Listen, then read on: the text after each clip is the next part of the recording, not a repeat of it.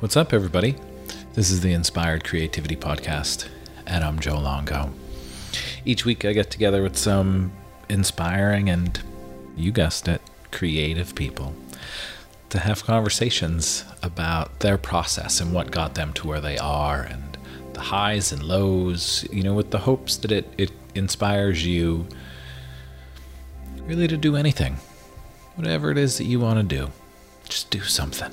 Have fun. Enjoy life. Hopefully this, podcast doesn't necessarily inspire you to quit your job, but I hope that it inspires you just to enjoy life. So this week, I'm talking with Ben Runyon. Ben is a Philadelphia musician, singer, songwriter, producer. He scores commercials. He's a teacher at a couple of the universities in the Philadelphia area. And most recently, he has brought his band City Rain out of hiatus and is creating some new music and will hopefully be playing some live shows sometime soon. So enjoy the episode. We talk about all kinds of fun things, from the creative process to where the songs come from to needing to be on stage. It's a good one. I enjoy this episode. But before we go there, let me tell you about what I'm doing in case you want to come practice some yoga with me. On October 13th from 12:30 to 2:30, I'm at Yoga House and Wellness Center at Royal Fitness. And I'm teaching a Kundalini workshop that I call Creatively Manifesting Your Life, where we set intentions.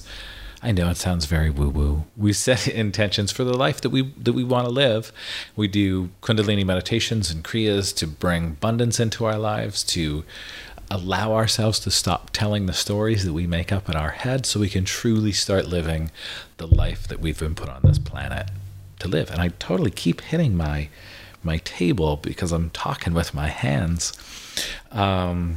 October 20th, I'm doing a fall mini portrait session right here in Roxborough by the Wissahickon Creek, very close to my house. Sessions are 30 minutes. You get 5 high-res, totally kick-ass images, and it can be anything from yoga to fitness to families or your pet, really whatever you want to come and have photographed for 30 minutes. Come on down. All of the links are on my website for all of these fun events, and then going way, way, way, way, way into the future, November 9th, I am going to be doing another Kundalini workshop at Sit Meditation Space. That information is on the Sit website. We sold out last time. I would suggest grabbing your tickets. It's a tight space. We can only fit about 15 to 16 mats. So if you want to come, I would say scoop that up. And this weekend, if you're looking for something to do, Yoga Brain, who was our guest last week, is having their grand opening. Friday night, there's a little party, little grand opening celebration. And then Saturday and Sunday, there are free classes in the morning. Sunday from 10:30 to 11:30, I'll be teaching a Kundalini class with live music. And that's going to be a lot of fun. Now, after all of my rambling, we will get into the episode. You doing it? I'm doing it. We're doing it. Keep on doing it. Yeah. Right. Yeah. So we'll just jump right in. What's Sure. up, everybody? I'm Joe Longo. This is the Inspired Creativity Podcast, and my guest today is Ben Runyon. Am I saying that right? Runyon? Runyon is right. Runyon You got it. is right. Yeah. And Ben is a producer, a composer, an educator, amazing guy. I've known Ben for a couple of years, way back. Yeah. And I'm so happy to say, first album cover I ever photographed. Yeah. Self-titled. Self-titled, City Rain. Yeah. And it was very limited. It was, and I wish it wasn't, because that was kind of at the behest of a publicist at the time, and I really don't think it was good advice. He didn't want me to release such a large album and kind of wanted a more condensed single format. I really wish I hadn't listened to it, because that record holds such a special place in my heart. Yeah, and such a good record, too. And the pictures that we took together really represented a time in my life and a mental and spiritual turning point in my life. It really kind of it was a very pressing time. Yeah.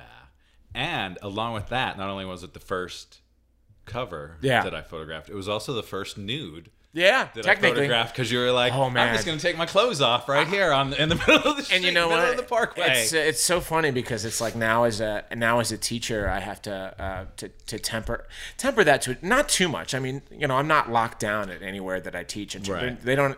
I've never been told to tone it down, but at the same time, I kind of have to be very careful about what I Right. share about myself and what I don't. And it wasn't like it was a crude. No, it was artistic right. and rebellious and fun and tasteful and all that stuff. But I mean, what year was that? 2011. So I was Yeah. 24. It was kind of a coming of age kind of I exist kind of photo. It was great. It know? going way back. That's the beginning of my career. Pretty Yeah. much. I just quit my job to start doing all this stuff. Yeah. And, I remember the first time I saw you perform. Yeah, probably At North Star. North Star. Yeah, opening up would for have been.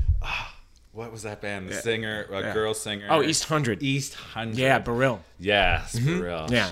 They were great. Yeah, the brothers went on. They're doing some very important scoring work really? in film with bigger films like Liam Neeson and stuff in it. wow. So they do very, very prescient work, and they've had me in and kind of showed me some of the stuff they've done. And they've inspired me a little bit with some of the work I do with, or at least attempt to do with commercials. Right. They were great. But I remember because you were opening, and I would always go early. I was going through that was like kind of my therapy at the time. Yeah. You know, just like going I to was shows. sad, and I'm just like, I'm just gonna go to shows with Yeah. my camera and just Yeah. whatever. And I remember walking in, and you went up on that weird stage at the North Star. Yeah. And you had on like these green long john Yeah. things. Oh, And- it was a green Converse and the blue long john Yes, things. yes. Yeah, I knew there was Yeah. that combo. And I'm like, well, this is interesting. And then yeah. you start, and I'm like, this is good. Yeah. This is good shit. Yeah, I mean, for me at the time, all music performance is therapy of some kind for sure. But I was performing to live at that point, and not from a financial standpoint, from a mental standpoint. Right. Like my life at that time was so confusing and dark that getting on that stage was the only thing that made me feel good at the time. I had to be performing, Right. and so that getting on there and just being weird was just and it's funny because at an age where it was still appropriate to be weird, Right. not that you can't be 31 or 35 or 40 and get on stage. If you have enough fans, anything is Right. pretty much co-signed Right, as far right. as stage performance is concerned. But that was I look back on that, and that was very much like it was a rock and roll time, and it was a great time, I think, and I feel like I've got older, so I stopped going. Yeah. But at that point, the Philly music scene was a lot of fun. It was really a lot of fun, at least for me. It was, and I don't know how much authority I have on it anymore because it's not like I go out to shows a whole time. Same. And when I do, it's like a quote unquote bigger band. But at the time, it seemed like there was so much diversity in terms of like the types of sounds. Like there was indie rock, and then we were doing this like electric rock thing, and then there was like hip hop and punk, and there was just all this weird stuff going on. And I feel like it's a little more homogenous now than it used to be in terms of like sounds. It's like everybody wants to do the indie new wave pop thing. And of course I was doing it first, right?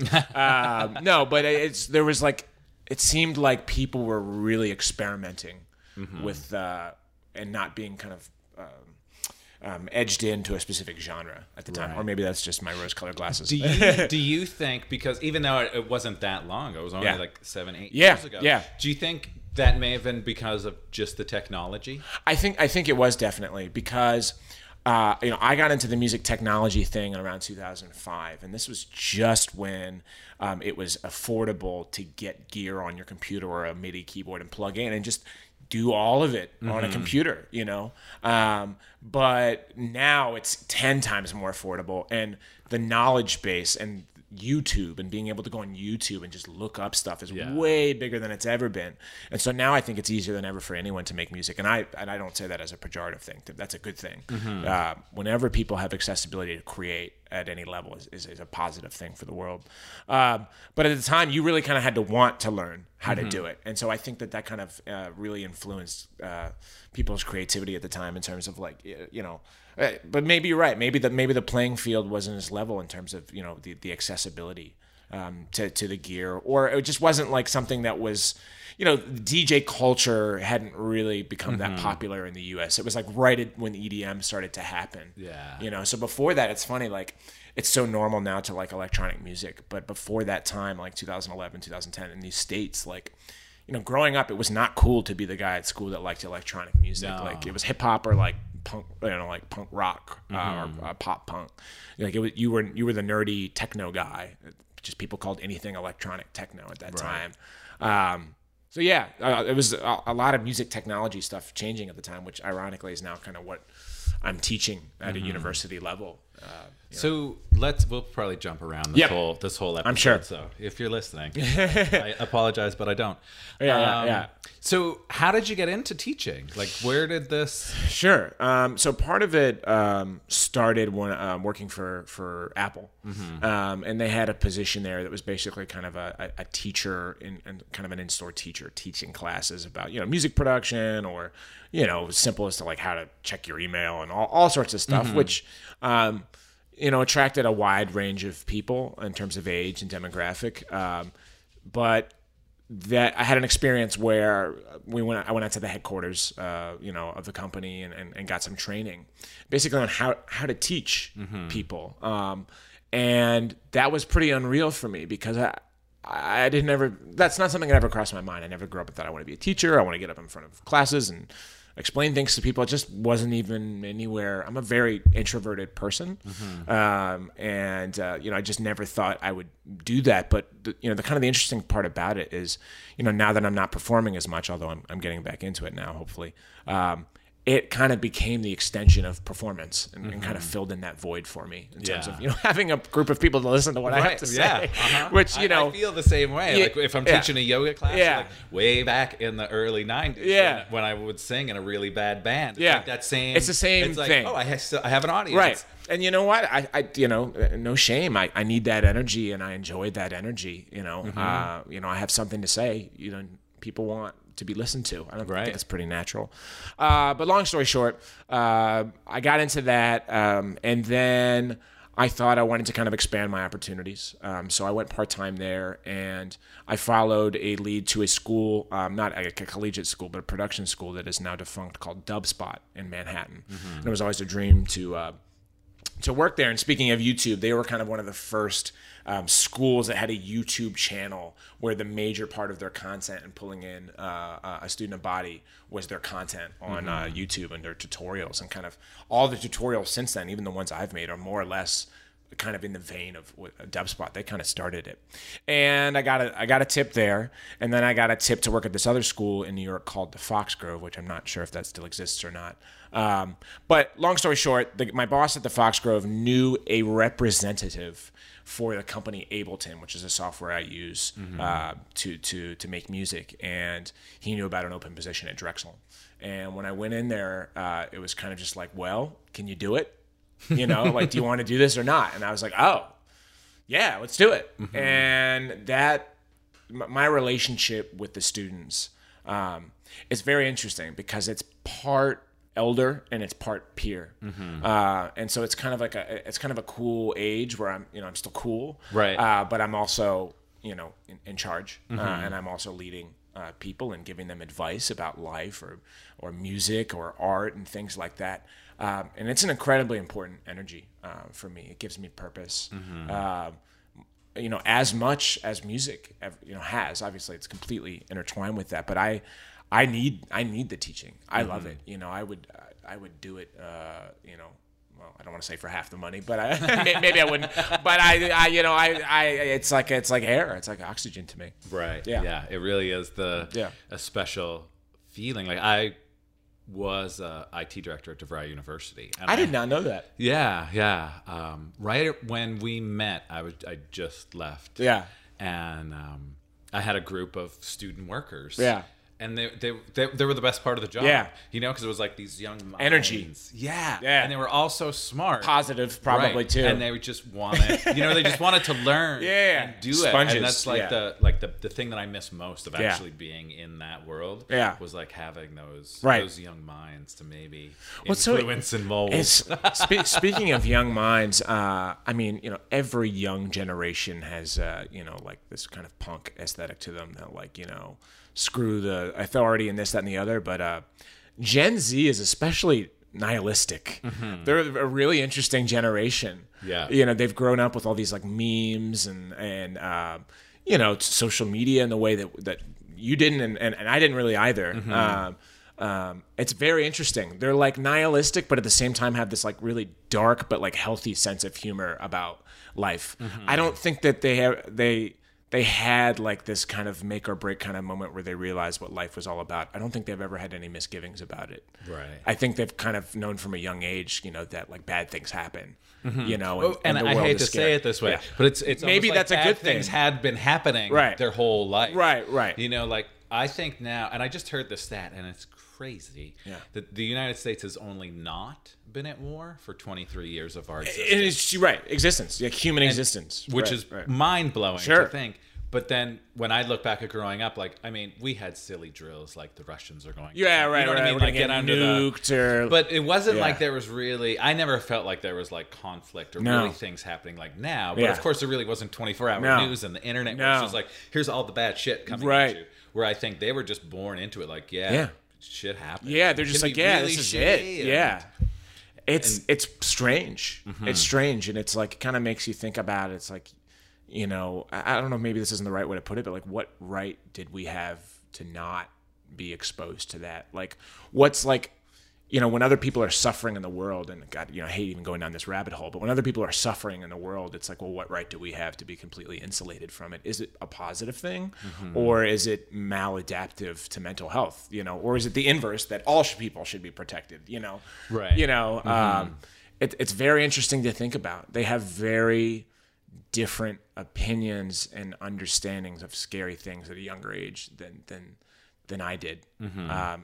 And maybe that's better for their adaptation into the real world. And maybe it won't be such a smack in the face when they have to take care of themselves and stuff like that. These are things I think about a lot as a teacher now. When there's this like that, with that thought, like there was just this story on the news, a mother was possibly getting in trouble for letting her 6-year-old daughter walk the dog I saw that around the block. I saw that exact same article. And I'm like, when I was 6, I'm pretty sure I was like hopping on my bicycle and just Right. going. Yeah. The sun came up, Yeah. I was away, Right. and I was out the door. Yeah, and your parents are like, please don't die. Right. And be back for dinner. And be Don't back be for late. dinner. But it was also like, don't come home before dinner either. Yeah, You know, because like, we need time away from you. Yeah. Yeah. Exactly. And now, it like, I saw that, and I'm like, that's kind of crazy. Right. The world, I mean, sure, it's fucked up.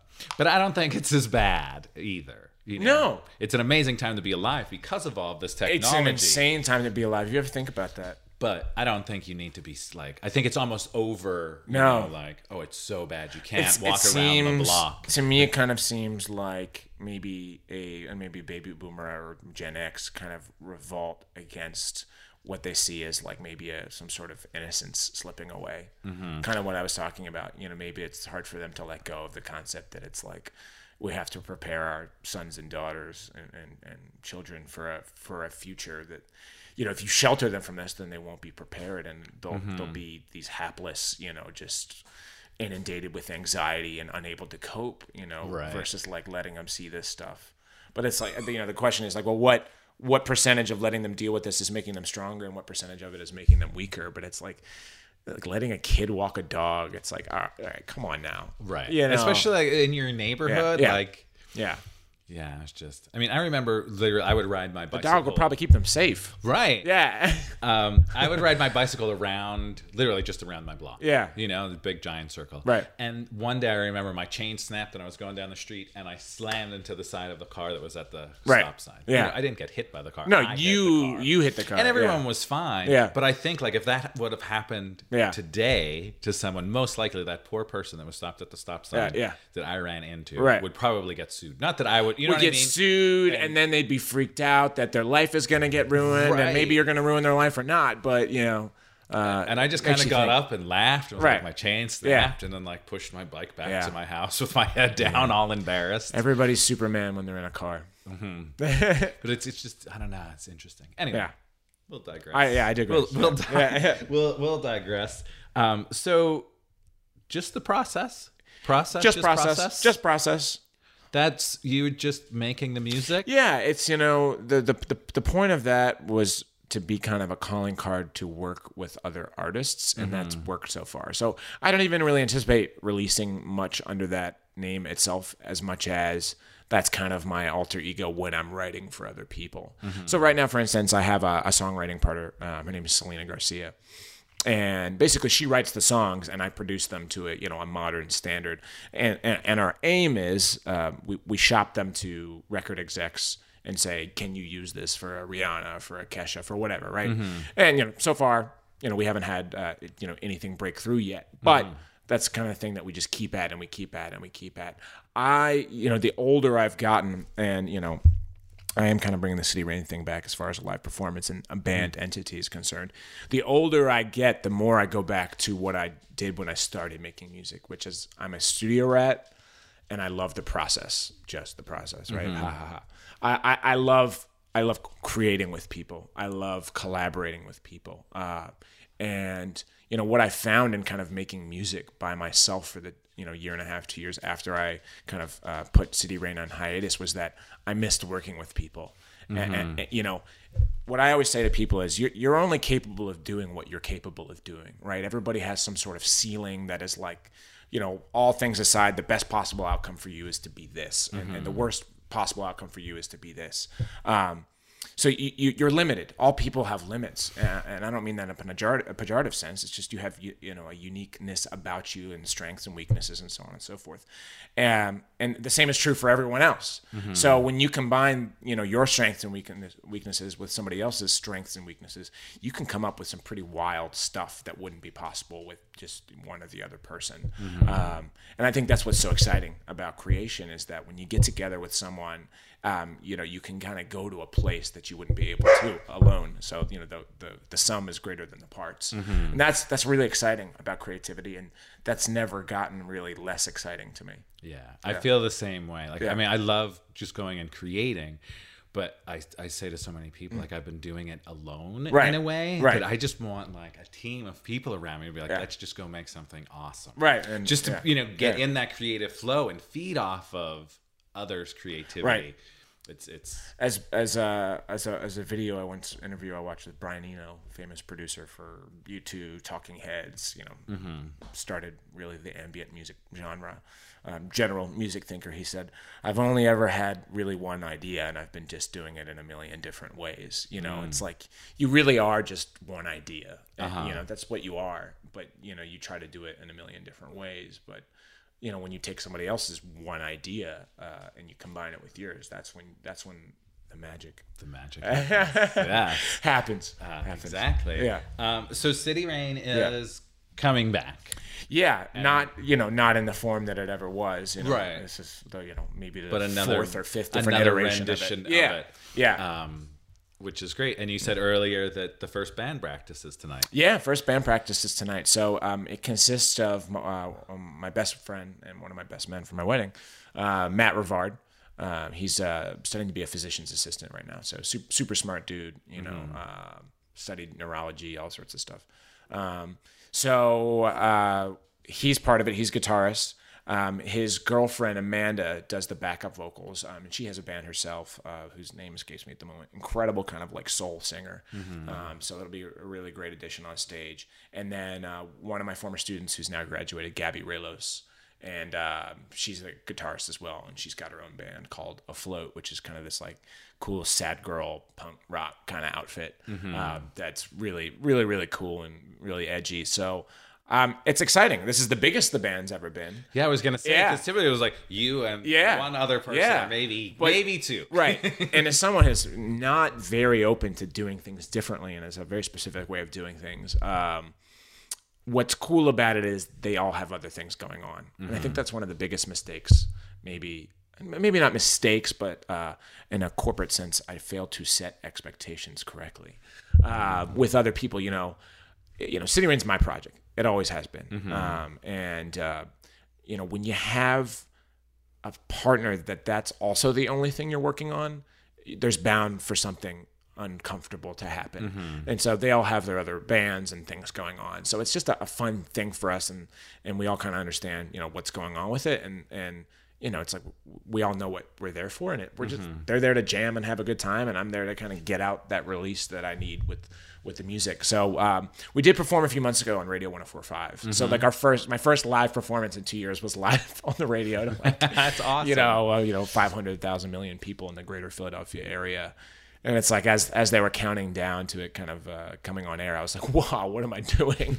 But that's so great. You know what I mean? To be in that, I think it's something that you should look at as like a huge accomplishment. Like, I've went on hiatus with this band. Right. And now we're back. Here's some great songs. Right. And it's not like we're just playing at the North Star. We're playing like we're here it is for all of Philadelphia. And that's a product of the relationships that I built over the year and kind of maintained with different people in the music scene. But it's funny, speaking about coming out of hiatus, I for years had a relationship with a very specific music journalist in Philadelphia for a prominent radio station and festival that I've played and read between the lines there. Who, when I kind of, started showing him the music that I was making, over and over and over, he's just like, I'm not feeling it. I'm not feeling it. I'm not feeling it. No problem. I've been told that a million times in my life. That doesn't bother me even kind of, except when my wife says it, then it bothers me. But he's just like, I don't understand the thing with you going on hiatus and coming back. I just basically I don't take it seriously. And I just thought, what an odd point of view to have about something. And clearly I'm still butthurt about it. But it's like, as someone who writes about and supposedly understands artists, that's the essence of being an artist, is destroying yourself and recreating anew in the ashes of what was. What could possibly be more artistic than that? Right. And I just thought, what a weird take on that. And that kind of bothered me, but at the same time, I've got all these other people supporting me and listening to the new music and giving me this great feedback about it, and it's like I just did what I thought was true to myself with this stuff, and that's all I can do and can control. But it's interesting when you kind of have someone that's kind of followed your career for a little bit, basically kind of fall off. It's like in life you go through losing relationships and marriages and friendships, and sometimes too business relationships, and even kind of relationships with people that you kind of look up to. And so you kind of realize you can't put people on the pedestal when you're giving them that power and you're letting them be there, and you're giving them free rent in your brain. I know. I feel that happens a lot in the yoga world. Yeah. People kind of do that with a teacher. Like they kind of give this. And then all of a sudden the teacher is a human. And then there's like this fallout. They don't compliment them the right way. Or they don't, say you're doing a great job or whatever. And that's like, you've allowed them to crush your whole world. Because you put them, typically like we are the ones that put that person on the pedestal, when really they're just like, and in the same way, I'm very cognizant of that when I'm teaching. And being very careful about the language I use with students when it's on a certain project and this, that, and the other. I mean, there's a balance of being firm and direct, and there's also reinforcing positive feedback with constructive feedback. It's, people are very, very fragile. Yes. Yeah. And I'm no different. I'm as fragile as they come. I mean, that's why I'm an artist. And as someone that in school and in learning was always very, very sensitive if I got called out in class in front of people or something. I'm always make sure never to do that. And especially I'm very, very cognizant of it if peers are doing it to one another. Which leads me to another thing.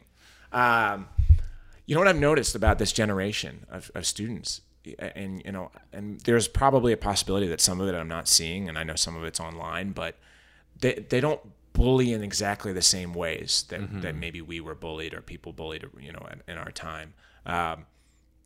Especially with like LGBT stuff, when I was school, getting bullied for being gay was like, or being bisexual or whatever, like that was like the big thing. And now it seems almost unconscionable that anyone would do that, which is fantastic. Right. It's great, but it's just amazing that even in 5-10 years, the movement from, how the level of sensitivity that people have to people that are different than them, is great.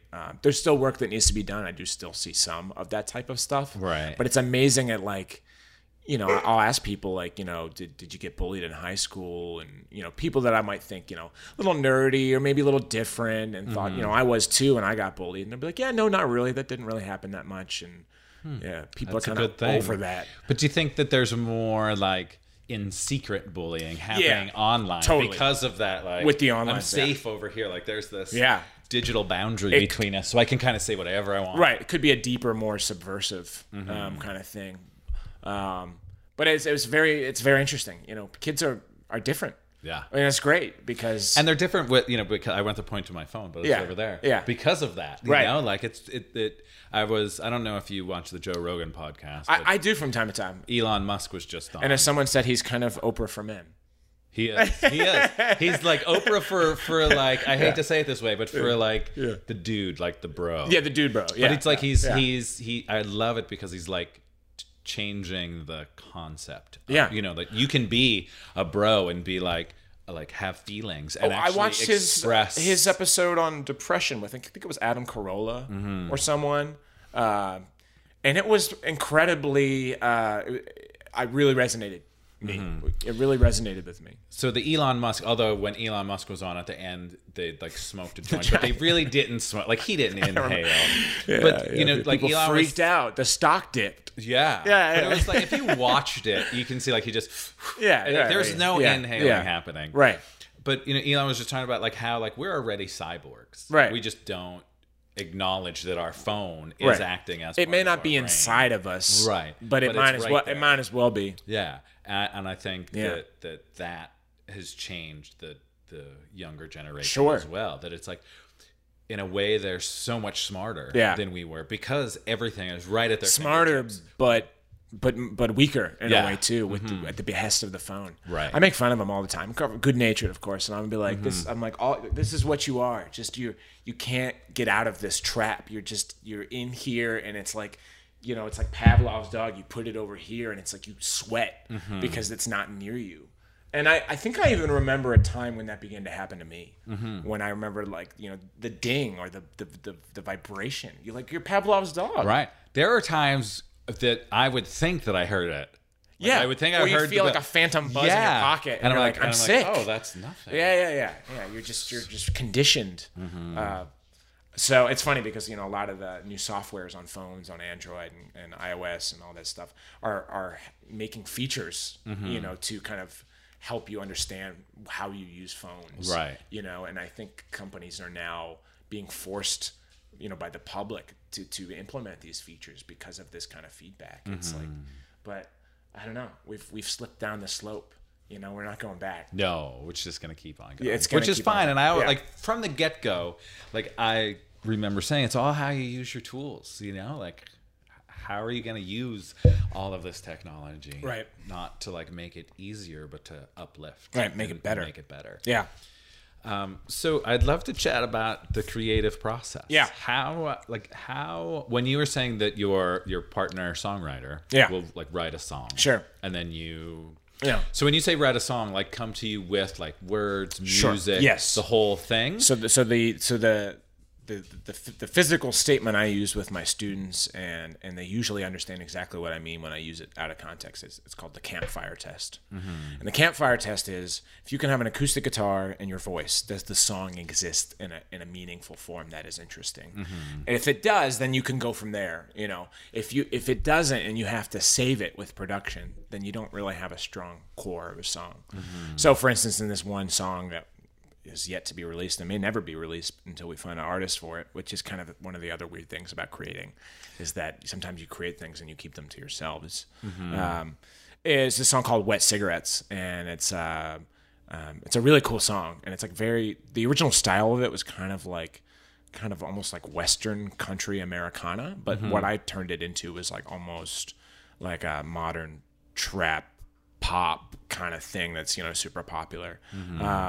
And she just came with just straight up chords. And more often than not, when I'm working, I'm being sent a file, and I can work by myself and be in my own little bubble of my own judgments. But in this case, we actually sat in the studio with her and her manager, and we sat there and ironed it out in kind of a songwriting camp kind of style. So it actually started out with them peering over me in the studio writing stuff, which is kind of a new, not necessarily a new experience, but I hadn't had that in a long time with someone there just kind of watching me, which, you know, obviously if someone's watching you, you're bound to do something different than you would by yourself without free of any judgment. Right. For better or worse. And we sat down and we kind of ironed it out and, you know, just kind of the basis of it. And then I got the experience where I got to go home and say, give me a week, you know, in my own little brain to kind of fool around with this. And then I came back for another session and we sat there and I basically demoed it for them. And they're like, love this. Yeah. And it's cool because, you know, when you have someone coaching you through it, that thinks a different way than you do. You come up with just, you can, it's almost like I'm a huge NFL football fan, right? And I'm a huge basketball fan. It's like everyone has a certain potential, and sometimes it takes a certain person or coach to kind of coach the best performance out of you and push you and make you a little uncomfortable. And that's really important to have that person. Yeah. For instance, even in music, you know, I do in commercials for the few things I've successfully had out there in a commercial. You know, it takes a great music supervisor, basically an in-between between a client and, you know, myself, that saying, you know what, this is cool, but I think you can do better. And you're like frustrated, like, damn it, like, that's not what I wanted to hear. I wanted to hear that this was good, and I wanted you to, you know, pet my head like a dog and tell me I'm a good boy. And it's like, nope, this ain't it. And they'll keep going and going and to the point where you're frustrated and you're like, I can't do any better than this. And then they push you a little bit further, and then you realize, damn, I created this. Right. I can't believe I can do this. I've found that with moving more into the video world. Yeah. That like doing the first cut of the video. Yeah. Like, I'll cut it together myself, and then I'll get it. And you're feeling good about it. I'm feeling good, but I know that it still needs work. Yeah. And then I'll get it to some people for feedback. And they've got like a 10-line specific feedback at 36 seconds. Right, We exactly. want this instead. And you're like, damn, I thought I did that cool, but okay. Yeah. But then even like little things, like this one guy that I've been working with, Andrew, he and again, I've really taught myself a lot of this video editing stuff. And the first like round of cuts that he sent back to me was like, you know, you need to put a beat in there. Yeah. And I'm like, oh, that makes sense. Right. Like just like music. Like sometimes you don't have to play the guitar all the time. Right. You know, like yeah. maybe there needs to be, and I didn't even like think about that in the editing process. Yeah. I'm like, and just that one little suggestion made it so much better. Right. You know, just by adding the space. But if I didn't have that, I would have You never only known. think the way that you think. Yeah. So it's sometimes it's a challenge. So it's like you get that message back and it's like, oh my God, there's so many changes. Right. And they're usually like a second each. You know what I mean? Like, no, it's not a lot. Well, like when you sit there and you look at it and it's 10 points, you're like, wow, I really butchered this. Right. You know, and then you you're really look at the feedback and it's like, oh, it's very specific, pointed feedback. You know, and you know, you can't be too hard on yourself. Right. And it's actually going to make the whole thing better. So much better. Right. Yeah. So when you're writing your own music, Yes. do you typically come up with the lyrics first, melody first? Melody first, usually. So I write two different ways, and one is very pointed and purposeful, and one is kind of a fit, you know, or kind of just a brain dump, or a just kind of something getting out of you, right? So like the City Rain music is often the latter. It's often kind of this, you know, train of thought I've been having subconsciously for some time that I'm not really able to communicate to myself or other people, let alone, and it kind of just comes out. So sometimes the music is letting me know stuff about myself that I don't even really think about super consciously, and that's really important. And that music for me is usually the kind of music that really resonates with people. Like when I wrote The Optimist, you know, to this day, that's still that's the song that I wrote that really that made a difference in people's lives. It's a good one. And what's funny about it is, speaking of writing, as I remembered the other day on 9/11, and I was just thinking about tragedy and tragedies that affected me growing up. And I remembered Sandy Hook. And I remembered that when I wrote The Optimist, it was originally about Sandy Hook. Oh, wow. Yeah, that's actually when I first began writing it. And the original lyric was, so I'm turning off the news today and waking up a different way, and not I'm turning off the storyline and falling back into the light, which is a Buddhist, you know, reference. And I think I was reading Alan Watts and some stuff at the time. But it was originally about Sandy Hook. Wow. And I was so sad and so heartbroken. And angry and upset that I remembered I just that was kind of a brain dump the next day or something, where I just sat down and that just kind of came up, and the whole "there's an optimist in me" kind of thing came up. So that kind of writing is from either a point of great pain or great joy. You know, And it's like that great pain brought this beautiful song. Yeah. You know, it's like this tragedy created such a beautiful piece of music. Turning poison into flowers? I think that's another Buddhist concept, you know, something in that vein. That was, and then I started to kind of tailor it over time to give it more of a worldly view that everyone could kind of connect with. Although I'm sure that lyric would have worked fine too.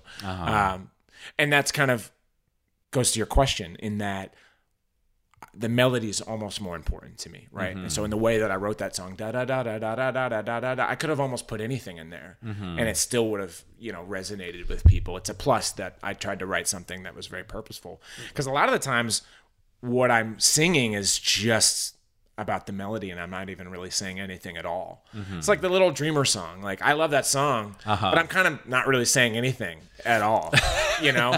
And that's fine, because that's like my biggest, you know, influence in life is David Byrne, right? Stop Making Sense, right? That, you know, the music is a vehicle for sound. People aren't always listening to what you're saying so much as how you're saying it. So, you know, it depends. And then with the Selena Garcia type stuff and the Just Process stuff, and, you know, where I'm kind of writing for other artists or with other artists for some sort of purpose that's not just about me, it's very more scholastic and purposeful, and thinking about chord progressions and structure. And how about if we flip how about we go from a minor fifth here to a major this, or, what if we do the inverse key of this and the relative key and all this kind of stuff. And I get very, minutia and production terms and all this kind of stuff, where I sit down and really iron this out, because at the end of the day, music is a product of boundaries. And there's only so many things you can do inside those boundaries to make what you're doing interesting. And that's what's also so exciting about songwriting is, generally speaking, a radio song or a popular song is 3 minutes and 30 seconds, and your job is to make something unique and interesting inside of that very specific confines. And so one of the things I often do when I'm teaching, and I learned when I was going to teach people, is strip things away from people and make them create instead of giving them more tools. Because when you have to write with boundaries, whether that be technologically or otherwise, you're going to be forced to be more creative. Kind of like, it's like last night, it's funny, I was trying to listen to what my wife was saying, or I was trying to see something better on the television, and I turned down the volume. Right? When you think about it, like, initially it's like, that doesn't make any sense. Well, why was that my first reaction? Well, it's like when you take away one sense, it sharpens the others. It's like what happens when you're driving and it rains out. You turn down the radio to focus harder, right? And so it's like all about sharpening senses and kind of giving boundaries to art. And I think that's when I write the best, is when I'm the least free, in a way, not the most free. The goal of music is to get free, but to get there, it's about not being free, because you're trying to get out of something, a rut, a habit, a depression, whatever it is. So, for everyone listening, I've reached out to Ben to be on this because he released Magic. Yeah. Is that the latest? That's the latest one. The newest. Yeah, that's the newest song. Other stuff's in the work, but that's the one out there. And I was walking Stella, my dog, in the woods, and I saw that you shared it. Yeah. Like, I saw that was coming. Yeah. And there's just something about your songwriting that it resonates with me. Like, I feel like there's so much of it that just, I'm like, it makes me feel something, anything. Yeah. But it does, like, it stirs up emotion in me. And I saw that, like, you were working on something new, and it's been a little bit. Yeah. And it released. Stella and I went for a walk, and it just, like, it's just such a great song. Thank you. On so many levels, but it, like, made me feel good. So the song is called Magic. I'll slip a little bit into the editing of the podcast here. Yeah. But it really, like, by the end of the song, I felt like I was magic. Yeah. And it's like, I often wonder, how does that come to be? Yeah. And then I started thinking, as me and Stella are walking, I'm like, is this about your wife? Yeah. Because it feels like, yeah. like there's this magic. Definitely. But it's because I mean, I've of gained- this like almost like love. You know what I mean? And like It has to I be. just got this feeling like it was like I'm trying to be a better person because of Yeah. whatever that might be. It could be a girl, a boy, Yeah. whatever. Like Right. there was something motivating to be more Sure. magical. Yeah. And I it mean, really just- again, it's kind of the lightness and the darkness thing. I write from a point of great pain or great great joy. And sometimes it's both. Mm-hmm. You know. So for instance, it was kind of about a multitude of things. Part of it was definitely about my wife and this new. and then a little bit of Wonderful like I'm a chapter. teacher. But and that right, and I even put that in there, and I meant that very directly and kind of more worldly. But you know, writing that song for me was also kind of coming from a point of weakness too, and it's kind of like I don't know what I am anymore. You know, in terms of like, you know, I'm not out there performing every night. I didn't become the rock star that I'm not ever sure I even wanted to be, and I'm quite happy I'm not. But like, you know, you think about the ego and the id. It's like, well, what am I? I'm a teacher. I'm a, you know, I'm this, I'm that, the other. Does that matter? Any of it? Right. There is no id. There is no ego. There's no constant. There's death and rebirth constantly. And it was kind of this like assuring message to myself. It's like, well, whatever I put my mind to, like I can do. Like I've proven that, you know, time and time again, that I can pick myself up and, you know, not just cower and fear. And it's like I think a lot of people think about life as not being afraid. And that's not realistic for any person. And I'm sure there are those few people like skydivers and stuff that really just maybe just don't feel fear. But that's not the majority of the human experience, Right. you know? And a lot of that is kind of what, you know, I worry about with my students, you know, is, you know, how fragile they are and how fragile people are. And what I try to instill in them and what kind of comes out in the song is that like, you're just going to get your ass kicked over and over and over again and over. That's just the facts. That's just the facts. And it's sobering and it's scary. And some days it consumes me.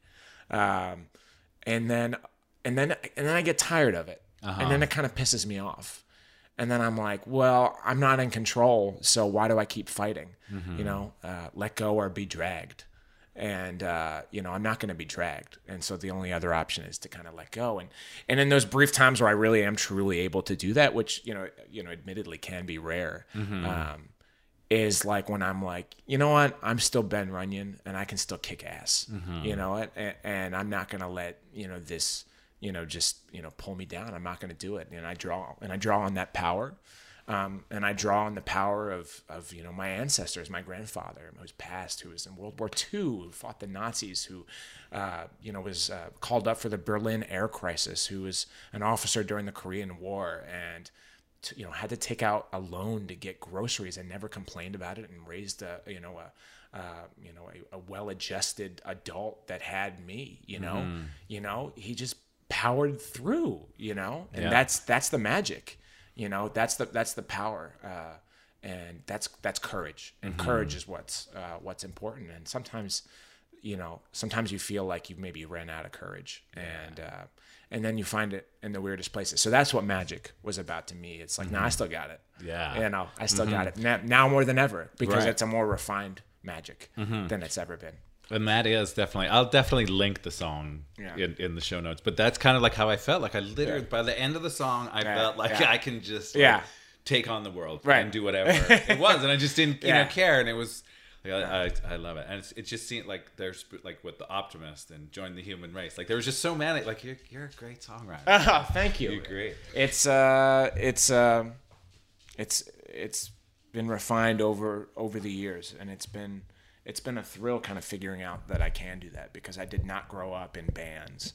I did not grow up playing the guitar. I did not grow up playing the piano. I was, you know, the least musical person in my high school, but it was this kind of energy that had been waiting in there for a while. And again, you know, with what I teach, music technology is really what kind of allowed me to express that and learn that I did have a gift. Right. And so the medium really is the message there. And it really, it honestly has been a joy watching you from that first show at the North Star that doesn't even exist anymore. It's so sad. Oh, I know. I'm devastated you know, every time I go by it. to today and seeing you, you know, like scoring music for all kinds of things. And while we're on that, let's talk a little bit about Spike Jonze. Yeah. So that was a weird thing, man. How did that come to be, and what was it? Speaking of magic and speaking of, The Optimist, and that was a wild year for me, right? Like I had that come out, and within a couple weeks it was at like 250,000 hits, and we had record, people coming out to watch us play, and my sister had a child that week, and I just, girlfriend and I had just broken up. It was a lot was going on. It was it was overwhelming. It was actually very scary. Yeah, sure. Yeah, it was actually very scary. I think I was, it was kind of mania. It was very up and down. That Spike Jonze thing, that was another thing where it was just like, is anything in my life ever going to happen again where it's just like, holy shit, what's happening? This is awesome. It's crazy. And it's scary and it's cool all at the same time. Like, is anything like that going to happen?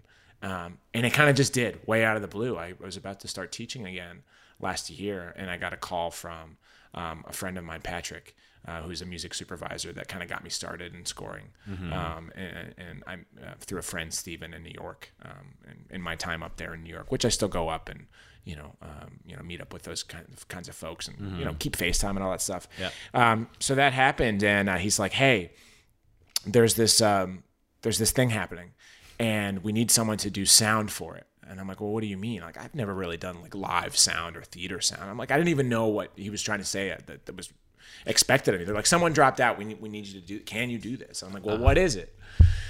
And he's like, it's a stage play. And I was like, all right. So when he was telling you all this, did he like lead in with Spike Jonze, or just like, I have something, something for you? He dropped it at this point. He's like, it's a play. It's by Spike Jonze. And I was like, what?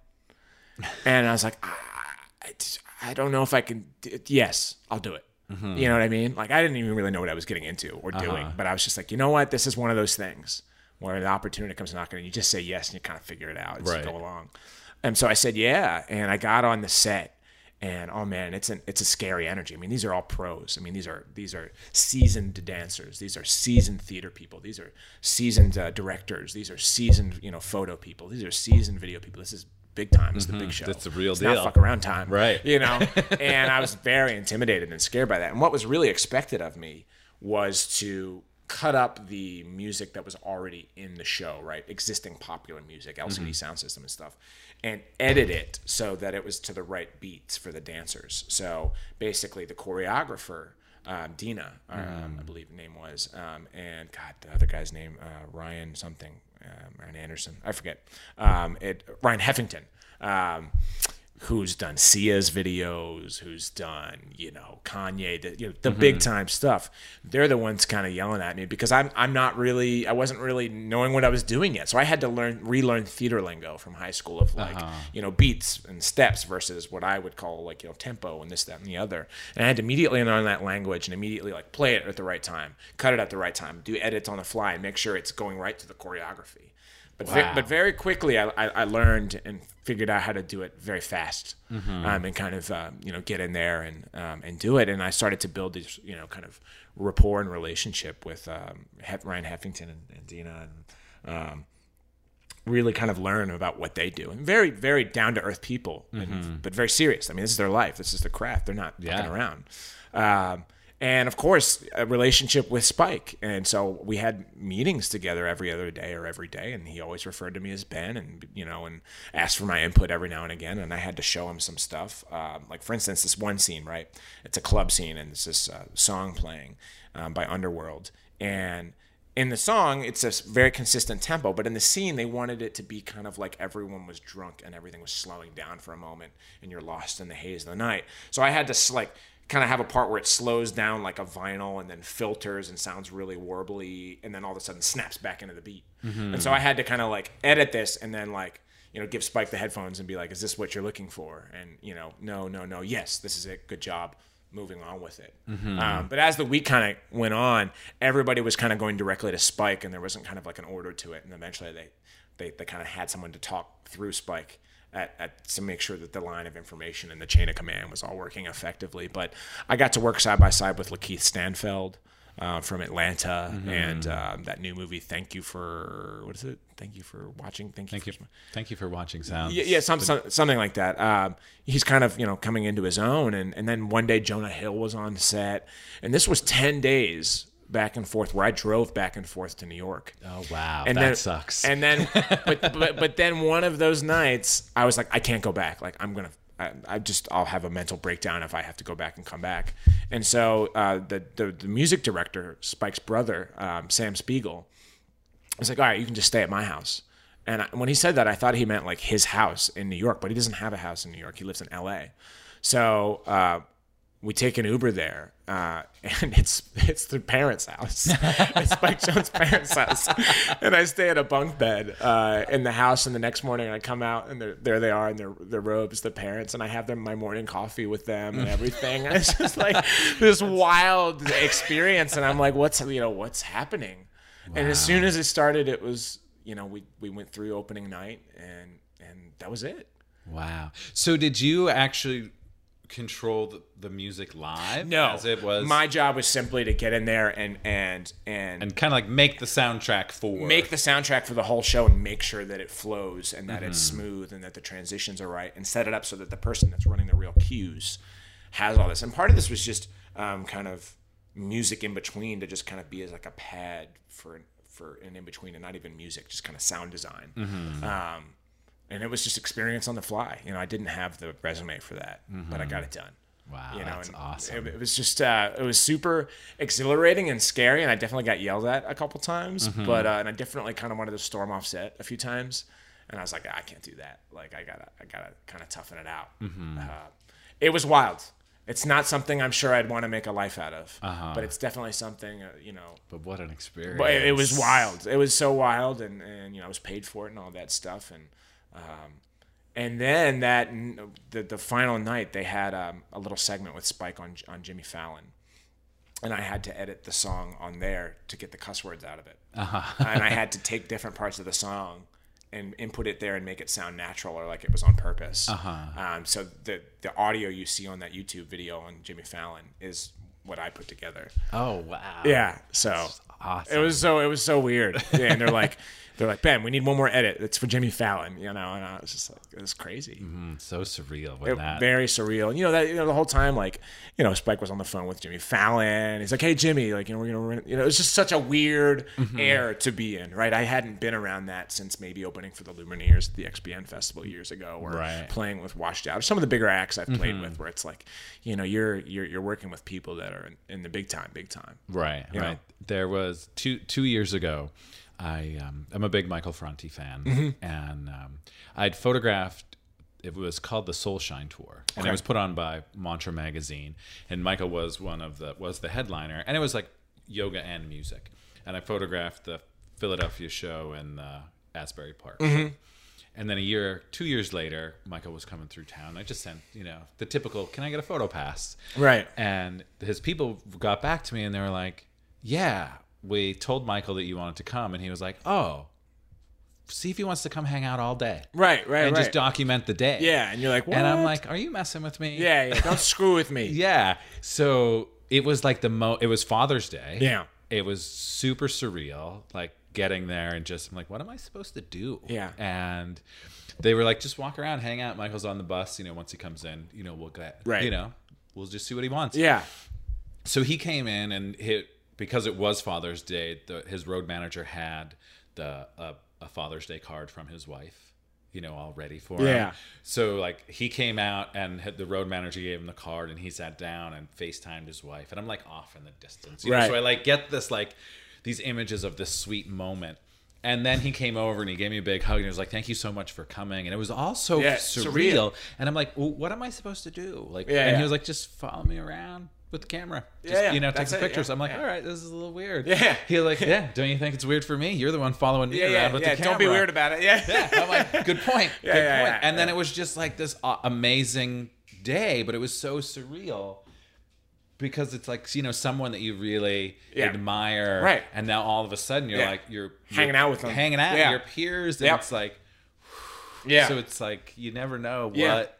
You definitely have that opportunity. starstruck thing, and then after you're around them for a while, you just realize It's like, oh yeah, they're just a real they're, dude. they're real people, and it's normal, and it's really not, it's not a big deal, but it's just like, yeah, they're That people. like little nervousness goes away. Yeah, It's it goes like, away. oh, okay. Like, yeah, All right, right. This is a great experience. Right. Now I can just enjoy Sure. everything that's Right. happening. But yeah, when those opportunities come, it's just like, Yeah, you got to do it. Because it's like, I would much rather have things. I mean, I shouldn't say it that way. I love the dollars, Yeah. but like experiences Yeah. like that are just so Yeah. so much more value. So much more value, and just something you keep with you for a long time. And it's like, I can't believe I did that. Yeah, Yeah, such it's an interesting life. So, the City Rain band there's practice tonight. Practice tonight. It's So first does that one. mean there's going to be maybe some live shows happening coming Definitely, down the road? definitely. I've had a few offers to play some shows, and I truly want to be ready, because it's one of those things where chemistry is so important in the type of performance that I do with City Rain, where it's kind of some of it's very scripted and some of it's on the fly, and I want to make sure that even if we didn't get together for a month, that it's something where we could just go on and do it, where it's kind of unconscious. So I want to make sure that we have enough practices where it gets to that point, and we get that comfortability level, because now there's even more moving parts. And so it's tonight we're just going to practice the classics to make sure that we even have those down, like The Optimist and Join the Human Race and stuff. And then we'll move to the new stuff from there and figure out how to perform that. Right. And what percentage of it is live instrumentation, what percentage of it is a backing track, and so on and so forth, and make sure like balance like the most interesting show with the most efficient show. And I'm really looking forward to it. I feel the need for that release in my life. Like, I'm so happy and comfortable, and so I feel the need for something, that edge. Yeah. Again, to kind of get out there and create a little chaos on stage. Right. Well, Yeah. When it happens, please let me know. Yeah. I want to come with my camera. Yeah. Done and done. It'd be great. Yeah. Thank you so much for taking the time. Thanks for having me. To come and Thanks. sit in my kitchen studio. It's Thanks for funny, having me. I feel like, It's a good thing for me today. If you know Mark Maron, the Mark Yeah, Maron Mark Maron podcast, podcast. Yeah. he does his in his garage. Yeah. I apparently do mine in my Yeah, I love it. I got to listen to a little bit some of the other stuff. Thank you. And So it thank you. sounds great. I love podcasts. I love the format. Me too. It's really it's a lot of fun. Yeah. And I love talking to people. Me too. It's great. Therapeutic. So where can everybody find you? BenRunyon.com. BenRunyon.com. And just check me out on Spotify and Apple Music. I'll link them all up. Hit that everywhere. follow, smash that follow button, and you'll kind of get the new feed of whenever I release music. It's never been a better time to release music right now. Right. I fully believe that. It's just gotten better, actually. It was worse when I started. Well, yeah, because it was almost like you have to put out like a whole thing. On a MySpace and on a Facebook and on a this and on a that and your SoundCloud and your Deezer, and it's like now it's just like just put it on Apple Music and Spotify and like just post some links, and eventually you'll kind of get a following because of the way the algorithms work in terms of like putting music out at people. Right. And so it's exciting. It's like it's never been a better time, and there's never been so much competition. But I think the streaming platform has turned out to be a positive thing. Yeah, I think so too. There's just so much good stuff out there. Yeah, it really is. Just a matter of finding it. And being found. Yes, exactly. Well, thank you so much. I Thanks really again. appreciate it, and I look forward to coming to that first show. Hell yeah. And capturing it all. Sooner than later. All right. Thank you all for listening, and I will talk to you all next Wednesday.